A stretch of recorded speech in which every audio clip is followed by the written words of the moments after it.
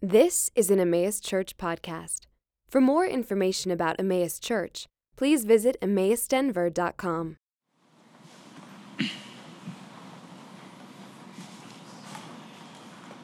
We even have visitors from out of town. Good to see you guys.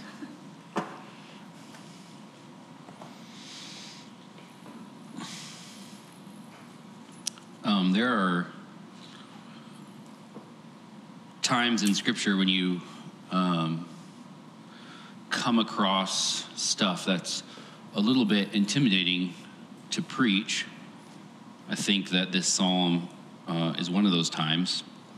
God is really clear in the New Testament that of first importance is Christ and Him crucified.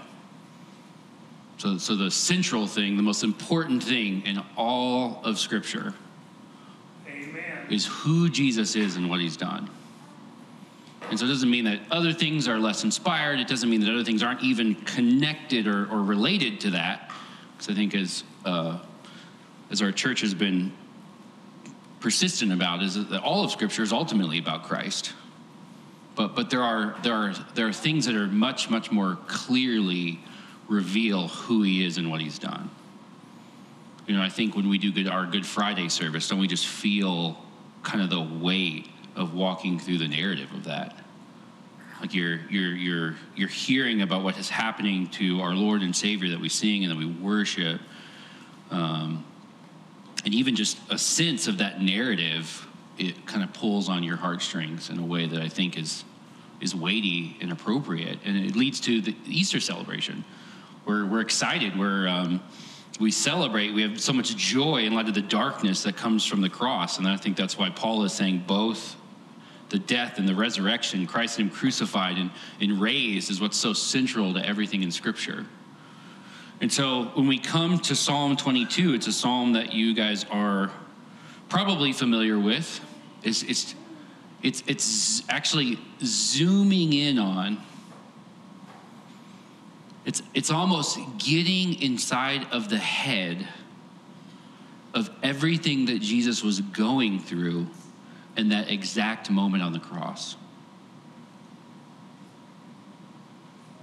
He cries out, Ben said, my God, why have you forsaken me?" He's intimately familiar with this psalm. And even as He's hung up on the cross, even as He's suffering unjustly, nailed, bleeding, naked, ashamed, He sees that He is fulfilling prophecy. His hands and His feet, they're pierced. Yes, they're casting lots for His clothing in front of Him. He sees and is aware that He's fulfilling prophecy on the cross. And then for our benefit, says, my God, why have you forsaken me?" For our benefit, He opens up the inner, most precious thoughts of our Lord and Savior as He suffers the most difficult thing in the entire world. And this morning, we have access to that.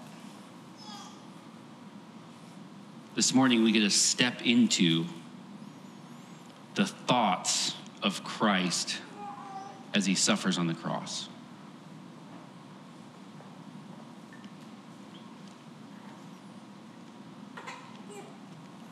I think that this is so central. I think that this is not just a hallowed space, not just maybe the holy of holies of the death and resurrection of Christ. I think this is extremely valuable and instructive for us. Extremely valuable and instructive for us. Because what does He tell His disciples on His way to the cross? He says, if you were to be my disciple, if you were to follow after me, what are we called to do? We're called to take up our own cross. And they knew exactly what He was talking about. Amen. I think it's interesting Because there's no argument over the reality of suffering in the world. Christian or non-Christian, there's pain and suffering. So it's almost like Jesus is doubling down for the Christian. Saying, for those of you who would come after me, for those of you who are going to follow the trail that I'm blazing to eternal glory, he doesn't say there's suffering in the world and you'll have to handle it, because it's true of everybody. He says, if you're going to follow me, you have to be willing. You have to be ready to take up your cross, your shameful torture device, and follow me through that. And I don't think it means in the sense that each one of us will need to be nailed to a cross. There are believers in history and in the world today that do have to suffer some of those things. But God is gracious and kind and cares for his people, and he's perfectly orchestrating every aspect of the suffering in your life for your good and for you to be able to follow Christ as you suffer like he has suffered on your way to glory. And I think that this passage is so instructive to us because as we suffer, we can respond to that in a lot of different ways. We can pretend it's not there. We can make it everything we think about. We can minimalize it with stuff that God has said. We can take true things and make it seem like it's not a big deal. And here, we get a look into how Jesus dealt with suffering. We get a look into see how the perfect man, trusting the Father, responded to the worst suffering in human history that ever would be. He had to deal with the sin of others. He had to deal with being made in the flesh. He was tired, he was exhausted, he thirsted, he couldn't carry his cross, he was weak because of sin. And yet he didn't have to deal with his sin, but Scripture says he became sin so that we could become the righteousness of God. So there is a sense in which you could say Jesus had to deal with his sin more than we ever will have to deal with our sin. He became sin so that we could become the righteousness of God. Amen. So at every single point of the effects of the fall, sin of others, our sin around in the world, the brokenness, at every single point is intersected at the cross for Christ. And here we are in this real holy place. Over 1,000 years before Jesus showed up on the cross. And God has opened up his innermost thoughts so that you and I could learn to suffer well as we take up our cross. Amen. And not just suffer well for suffering's sake. It says in Hebrews that Jesus put his joy was set ahead. He was looking forward to this joy that was before him.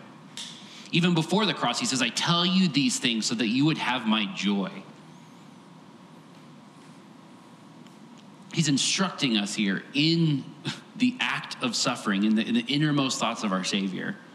Not so that we could just bear it. Not that we should just push our way through. Not that we could just make it go away. But so that we could have the joy set before us. So that we could respond in praise and worship. So that we could have the joy that he had on his way to the cross. And so we're going to look at, I think, 3 themes that come up in this passage. And they're not all that neat. And so we're going to kind of anchor ourselves in this little sentence here. The feels, the facts, and the requests of suffering. And if you've ever been in a situation where you can't avoid suffering, or you've been in a situation where maybe you've pushed it away for so long and it's just caught up to you, or you've been in a situation where there's obviously no fix, you know that even for yourself, these things are a mess. We don't suffer in a neat order in our heads. It's probably the most messy. So I think that's instructive. Even in the psalm, there's a lot of different things that are going on here emotionally. And I think that's because God is giving us a glimpse into what a sanctified, into what a holy, into what a perfect internal response is to suffering.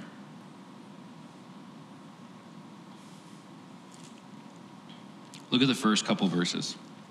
We'll be in Psalm 22 basically the whole time. So if you're going to open your Bibles, scroll to it in your app. Just going to walk through this. The first couple of verses, Jesus says, my God, why have you forsaken me?" He cries out this on the cross. One commentator said that he needed the sour wine because his mouth was so dry that it was impossible for him to speak. So every word that came from the mouth of Christ from the cross was an effort and another act of suffering. But he cries this out and says, Why are you so far from saving me? From the words of my groaning. This is how Jesus feels. He's a man trusting God on his way to the cross and says, why? In his suffering, he says, why?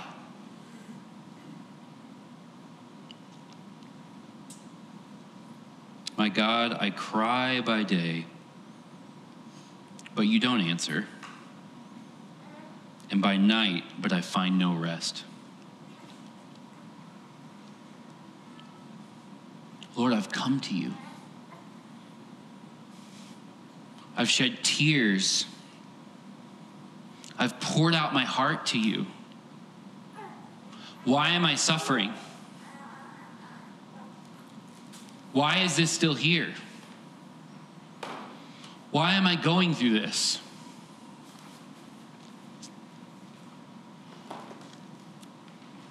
Jesus isn't beating around the bush with the feels. He's being honest. He's expressing how he feels.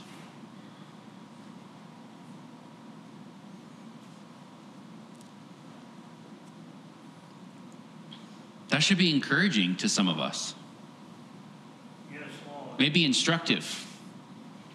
It's okay to share how we feel. It's okay to cry out and say, Lord, why? It's okay to say, I've done the things, I've cried out to you, and I'm still here. Why? I have no rest. I have no peace.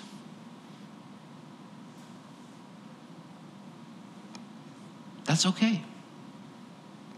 In fact, I would say if you aren't expressing how you feel about your suffering, if you're not wrestling with where God has put you, you're not honoring him. You're not accepting the circumstances. You're avoiding it. You're not thinking about it. Jesus isn't shy about how he feels.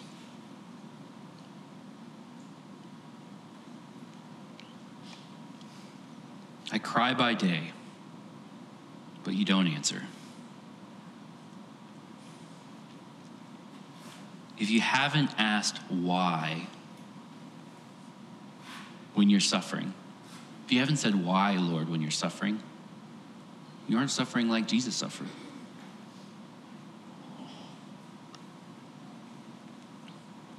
But it's more than just the feels. And there's more feels. He's real with the facts. Doesn't ignore that either. And for some of us, it's easy to get caught up in the feels. You're like, Aaron, thank you. I can express myself now. I can tell you how I feel. That's where I'm going to go. I'm not going anywhere else. For some of you, I'm encouraging you to express how you feel. But it's not just the feels, it's the facts. There's truth, there's reality.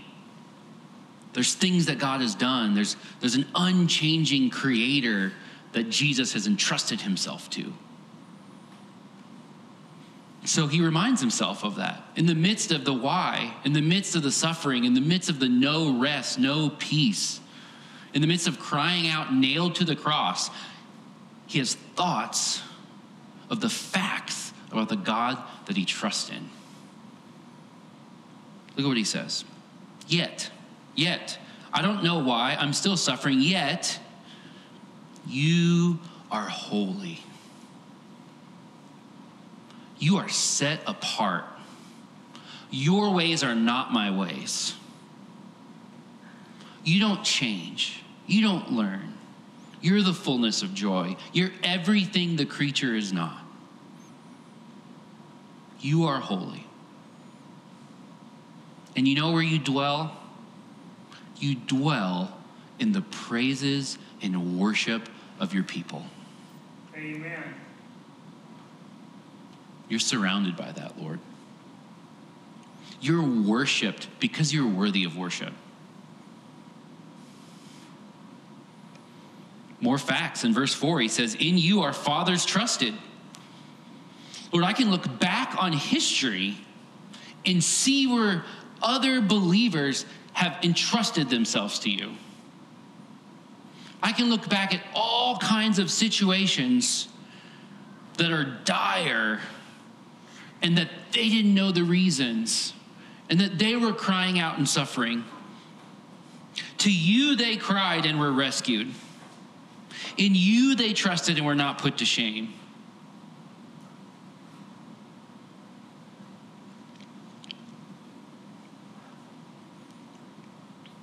Jesus is encouraging us here to consider the facts. How much more of God's faithfulness do we have access to now that Christ has been risen? How many more examples of God revealing his good character do we need?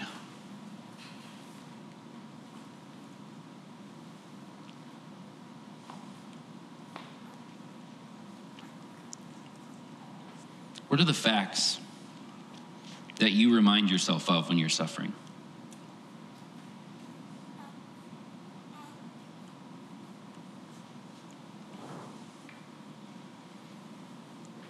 Do you remind yourself of the fact that your suffering is most definitely from the hand of God?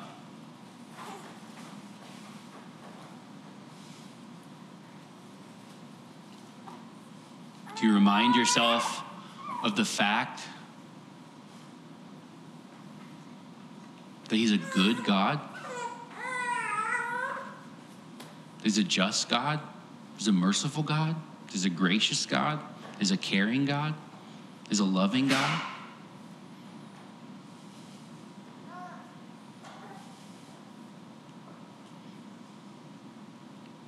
Do you remind yourself of the fact that even in the worst moment of your day, of your week, of your life, that the same God who created the beauty and wonder that we look out in the sky The same God that painted galaxies as the new James Webb telescope shows us some wonders and glory and beauty. The same God that didn't use a brush, that used stars with masses that we can't even comprehend. The same God that was articulate in painting that picture that we can see for the first time with a telescope that no one's been able to see. The same God that does that with universes is the one that's painted and particularly orchestrated your suffering. Exactly for you. Because he loves you.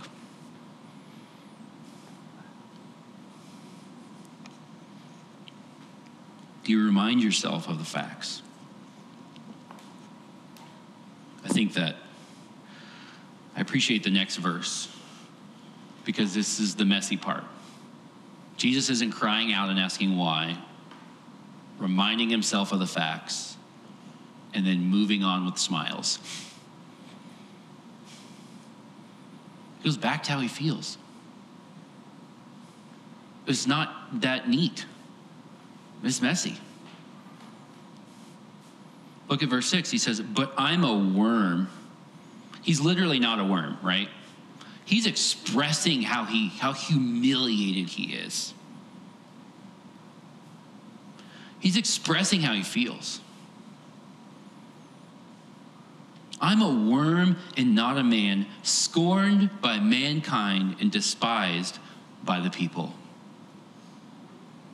Despised. The people I gave myself for. The people I left the Father and entered in as a suffering servant. The people I healed. The people I fed. The people I stayed up countless nights for, praying for, pleading with the Father to work. The people I exhausted myself for, so much so that I passed out in a boat while a storm is going on. The people that I have given everything for consider me a worm and not a man.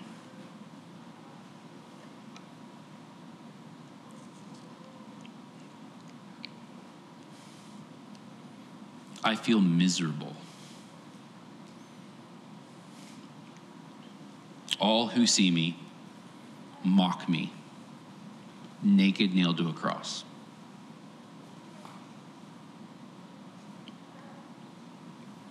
They make mouths at me, they wag their heads, just expressing the biting sarcasm of fools mocking Christ and making him feel low.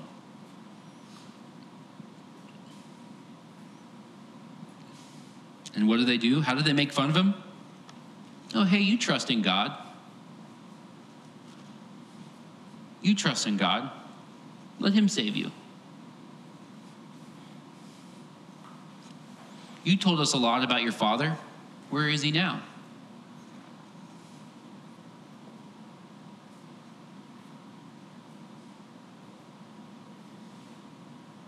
The very place, the very person that Jesus is crying out to, my God, the very person that he's saying, Lord, you've rescued before. You're holy, you're worshiped. Everyone around him is saying, yeah, and you trust him, but you're here. Why do you trust him? That's foolish. Look at where it's got you. And I don't think we have that obvious of a situation where people are saying that to us. But it's in here. We doubt.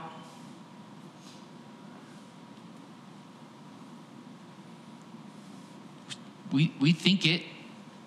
Maybe don't want to. Maybe we just try to avoid that.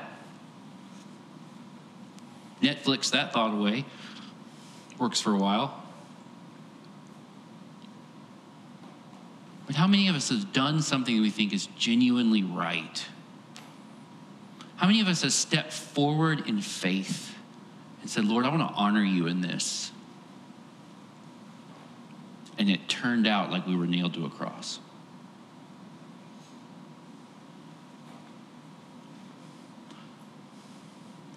Lord, I trusted you.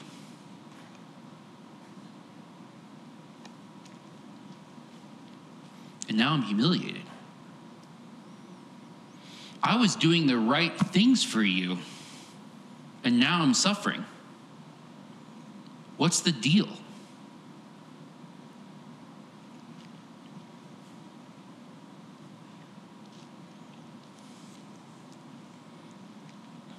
It's interesting, we believe and confess and have it on really fancy banners that the gospel is beautiful. The central truth of the gospel is that it's good news because he's done everything. The central truth of the gospel is that no matter what you do, good, indifferent, wicked, no matter what you do, God's love for you is based off what Christ has done. Period. Nothing else can change that. If you have been united to Christ, if you've tasted and seen the love of the Father, and your experience is different, that didn't go away. Everything you stepped out in faith and did for the Lord didn't change his love for you. Everything you fell flat on your face and deserve wrath for didn't change his love for you. But that's the logic undoing that out of our mind is so hard. Lord, I did these things and look where it got me. Like I earned something. He's like, no. Those things got you here because you earned nothing. I loved you before that more than you imagine now. I love you after that more than you can imagine now. Amen.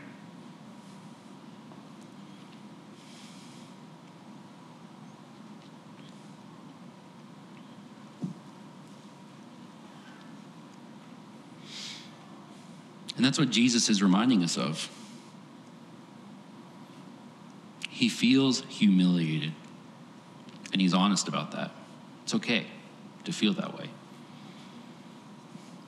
The facts don't fix the feelings. That's okay too. He goes back in verse 9 and reminds us more of the facts. As he's mocked for trusting in the Lord, he reminds himself of the reality of the never-changing love of God. We get another yet. He's correcting his own feelings. Yet you are he who took me from the womb. You made me trust you at my mother's breasts.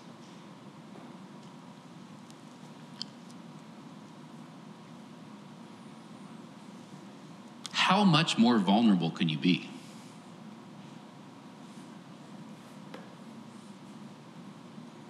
How much more vulnerable can you be than a baby taking a bottle or a baby at their mother's breasts? That baby ain't getting himself, herself anywhere. It is utterly trusting its creator. Just call it a her.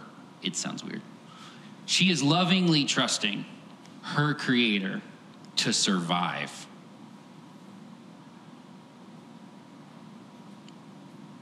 The baby didn't come out and figure out how to get through what it was going to do. Like, this is going to be tough, Lord. I'll handle this. I just need you to come in here and do this for me. Left alone, a baby will die. God has orchestrated everything to sustain that child.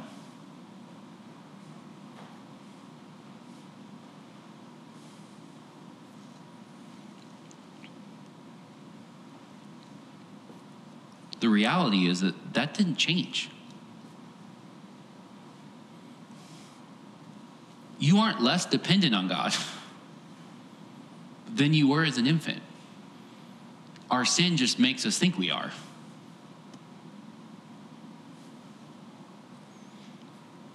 Jesus says, on you I was cast from my birth. And from my mother's womb, you have been my God. Amen. You've been in control of everything since before I was aware of what I could be doing or who could be mocking me.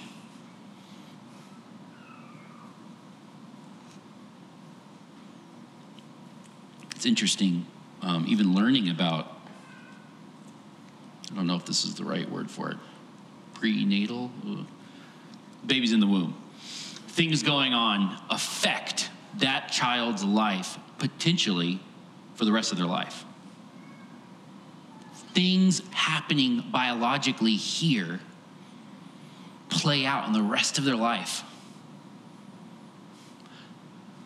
Part of who you are, the way you act, how you respond to stress, is because of your mother's life for 9 months. God carefully and meticulously orchestrated that for you. And is doing the same now in mothers in our community.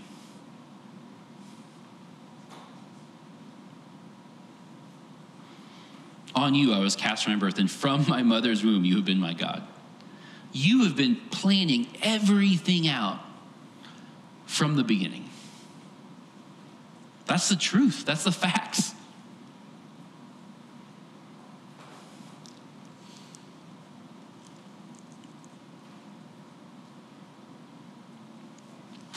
The facts aren't all good.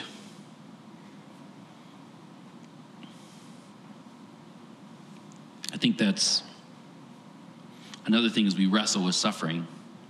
We really can't deny the feelings. We shouldn't deny the feelings. We shouldn't only have feelings. We should also have facts. We should have true things that we're considering, that we're thinking about God himself. But man, there are true things about suffering that are also hard, that are easy to ignore. Jesus doesn't do that. He's describing what's happening to him.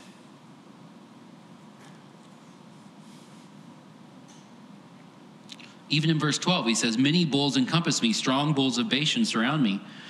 They open wide their mouths at me like a ravening and roaring lion. I am poured out like water. All my bones are out of joint. My heart is like wax. It is melted within my breast. My strength is dried up like a piece of pottery. My tongue sticks to my jaw. You lay me in the dust of death. Dogs encompass me. Evildoers encircle me. My hands are pierced. My feet are pierced. They stare. They gloat. They're dividing my garments. They're casting lots for me.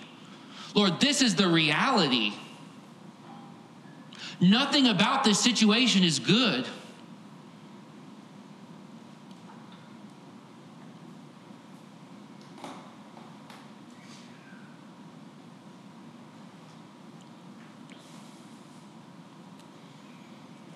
It's okay to be honest about the facts of our suffering.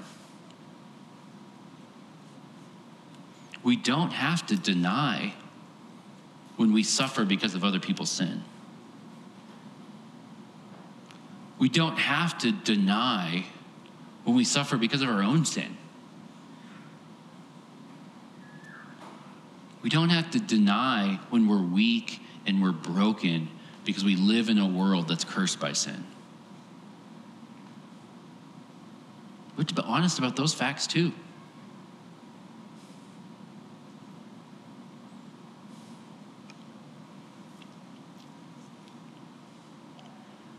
I think the temptation is, as we work through this psalm, as we think about how our own hearts respond to the suffering that God has brought us, I think in different ways we lean into different aspects of these things at the expense of the others. And kind of the third one is the request. The request of suffering. Jesus isn't just sitting on the cross, taking it, being honest about it, sharing how he feels. He's asking God for stuff. He's crying out to him. He's requesting. I skipped over it, but look at verse 11. It's just this jumble of feelings and facts. And right here in verse 11 is the first request. He says, "Be not far from me, for trouble is near and there's none to help." Be not far from me. Lord, it's your presence that I long for. It's your presence that I desire. It's your presence that makes this worth it. It's your presence that makes it possible. It's painful. It's real. It says the same thing in verse 19. But you, Yahweh, do not be far off. You, my help, come quickly to my aid. Rescue me. Deliver me from this situation.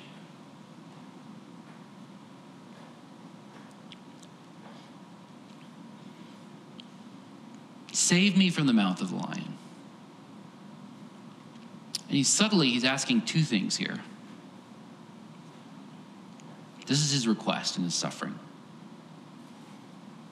He's pleading with God. There's a lot more words in this particular side of the request, but he's pleading with God to be present, to not be far off, to reveal himself. He's pleading with God to be present. But he's also saying, help me in this circumstance. Rescue me. Pull me out of this.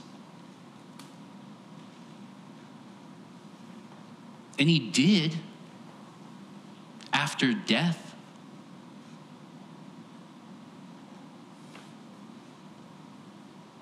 Same goes for how he rescued the fathers.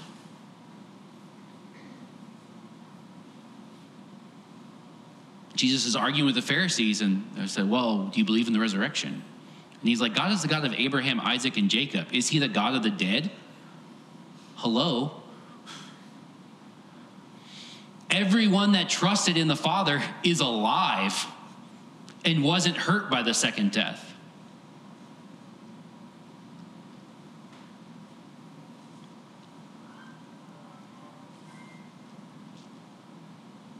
When we're suffering, is that our request? For God to be present?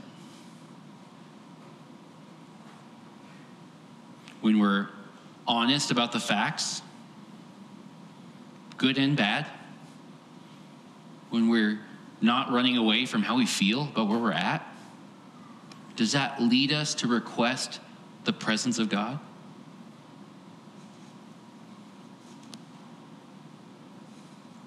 Or do we want a resolution?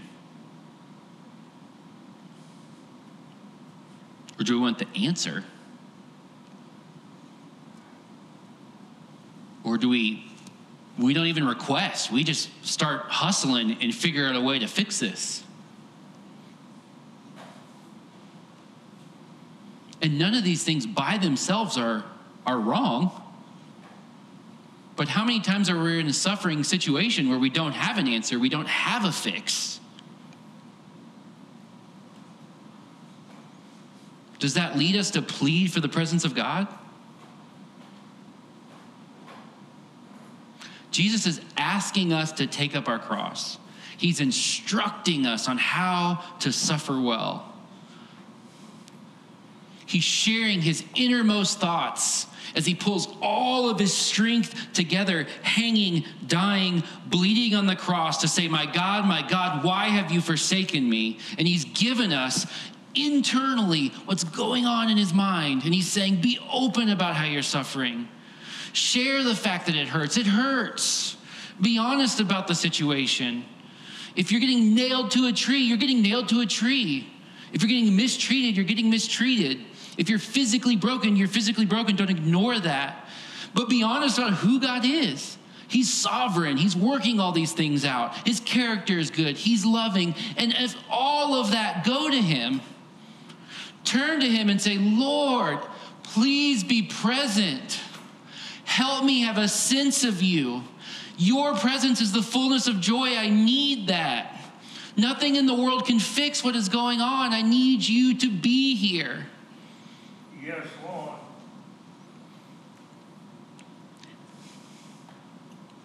He's saying all of these things because he wants you to also be able to fix your mind on the glory that's set before you. He wants you to have his joy. And the glory, the real glory that's set before you is the presence of God. And because of the Spirit, because of what Jesus has done, sitting on his throne, you are now able to enter into the presence of God. God is willing and able to draw near to you. Amen.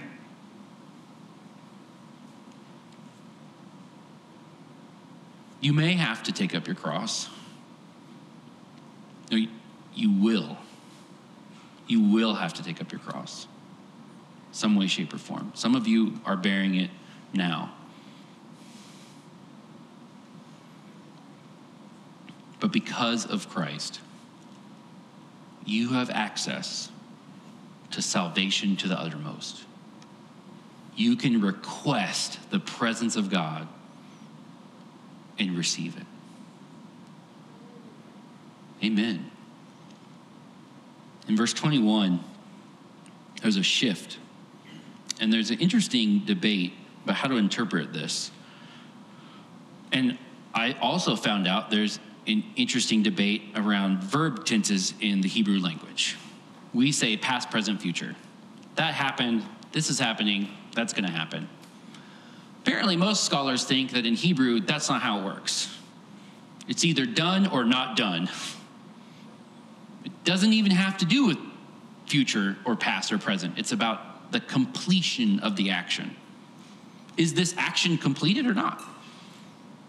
Could be completed in the future as I talk about it. Could be completed in the past, could be completed now. And so this is a verb that's expressing completion. And we translate it, okay, well, it's complete, so we must translate it, you've been rescued. You have rescued me from the horns of the wild oxen. Jesus is not rescued on the cross. And so how we look at this phrase is, we could say, hey, he's being prophetic. And that's okay. Sometimes like they speak in the completed sense when they know it's certain. But it seems likely Jesus is saying what the book of Hebrews says. You utterly save. You completely rescue. Your rescue doesn't fall short. Your rescue is complete. And he makes this statement and he shifts forward. He shifts forward in the psalm because all the feels, all the facts, all the requests that go through our mind while we're suffering is what leads us to praise and worship. Necessarily. As God draws near, as we have a sense of who he is, it leads us to praise and worship. Because God does save to the uttermost. He completely saves. So he looks forward and he knows because God utterly saves. In verse 22, he says, I will tell of your name, of your character to my brothers. In the midst of the congregation, I will praise you. I'm going through this suffering. I'm crying out to you. I'm being honest about what's going on. I will praise you. I know I will. All who fear the Lord, praise him. All you offspring of Jacob, glorify him. Stand in awe of him, people of God. Why? Because we know his character. Amen. He has not despised or abhorred the affliction of the afflicted. He has not hidden his face from him, but has heard when he cried to him. You request him to draw near, he will. He will.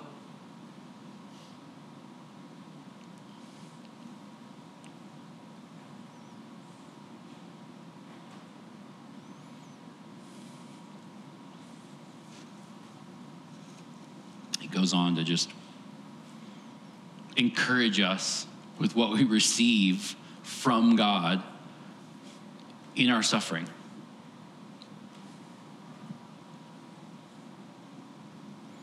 From you comes my praise in the congregation. My vows I will perform before those who fear him. He knows that he will be with his people, praising and worshiping God. He is crying out on the cross, my God, why have you forsaken me?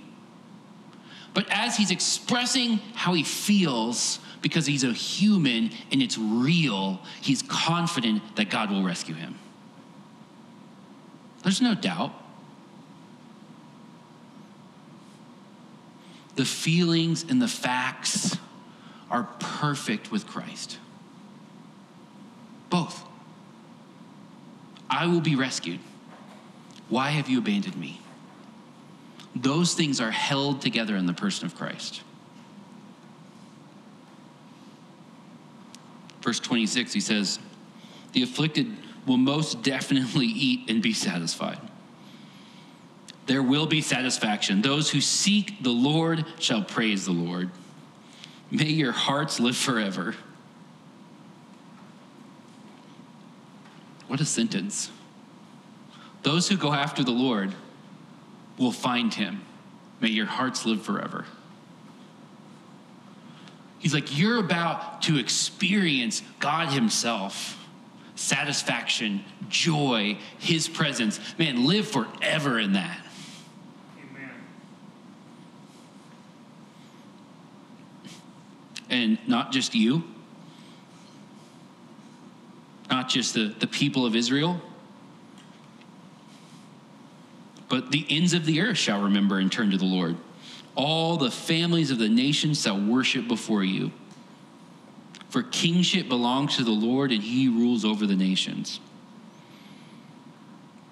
All the prosperous of the earth eat and worship. Before him shall bow all who go down to the dust, even the one who could not keep himself alive.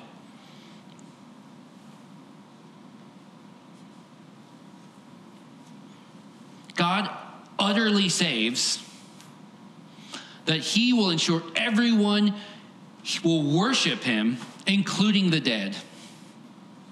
There isn't anything that will keep God from bringing you into his presence.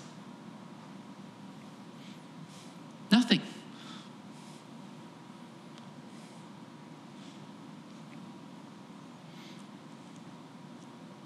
Posterity shall serve him, shall be told to the Lord, to the coming generations. They shall come and proclaim his righteousness to a people yet unborn, that he has done it.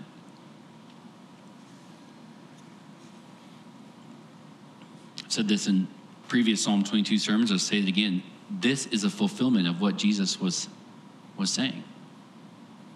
We're here on the other side of the globe, 2,000 years later, proclaiming that he has done it. It's happening. The gospel is going out. Generation after generation are being united to Christ and worshiping.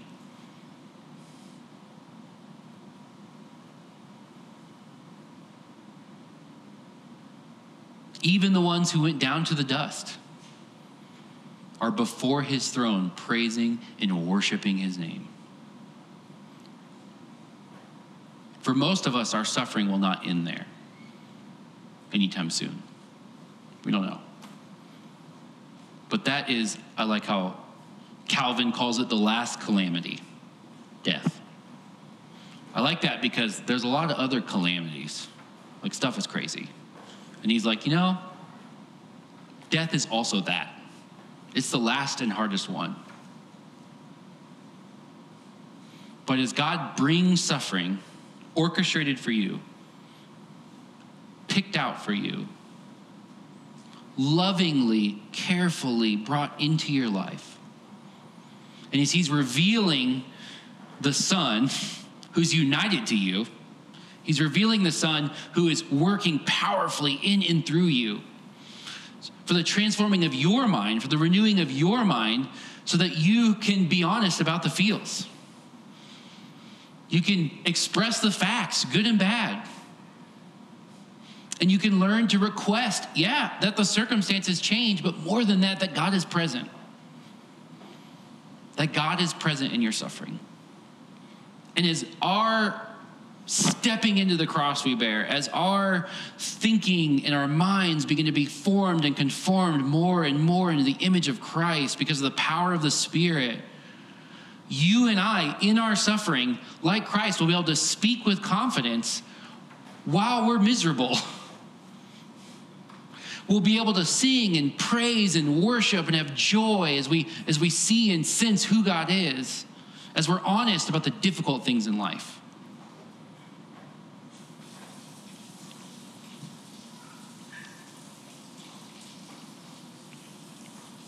That's the beauty of the gospel, is that Jesus has blazed a trail for us. He's walked the path. He's done it. He knows what it feels like. Sharing that experience with us. But he's more than an example. I've said this before. He's ensuring that we get there. Like, our suffering is often, man, I don't deal with suffering very well.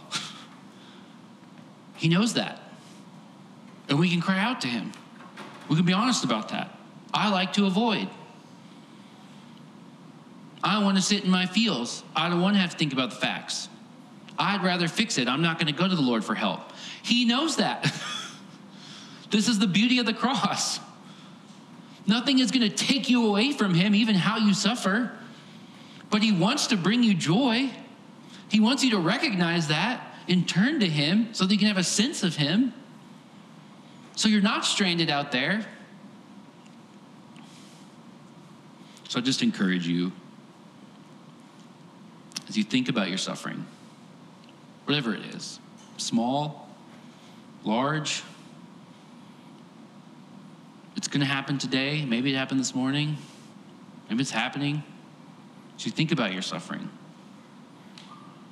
are you being open with the Lord, with your friends, with your gospel community about how you feel? You should. Are you being honest about the facts?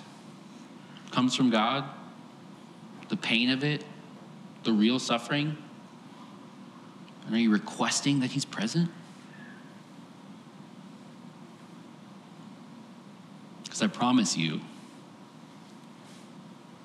if you have the Spirit, if you're united to the Son, he's powerful. I promise you that will lead to praise and worship and joy. And the real and true presence of God.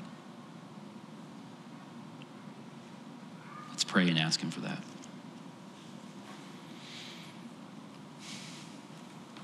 Father, forgive me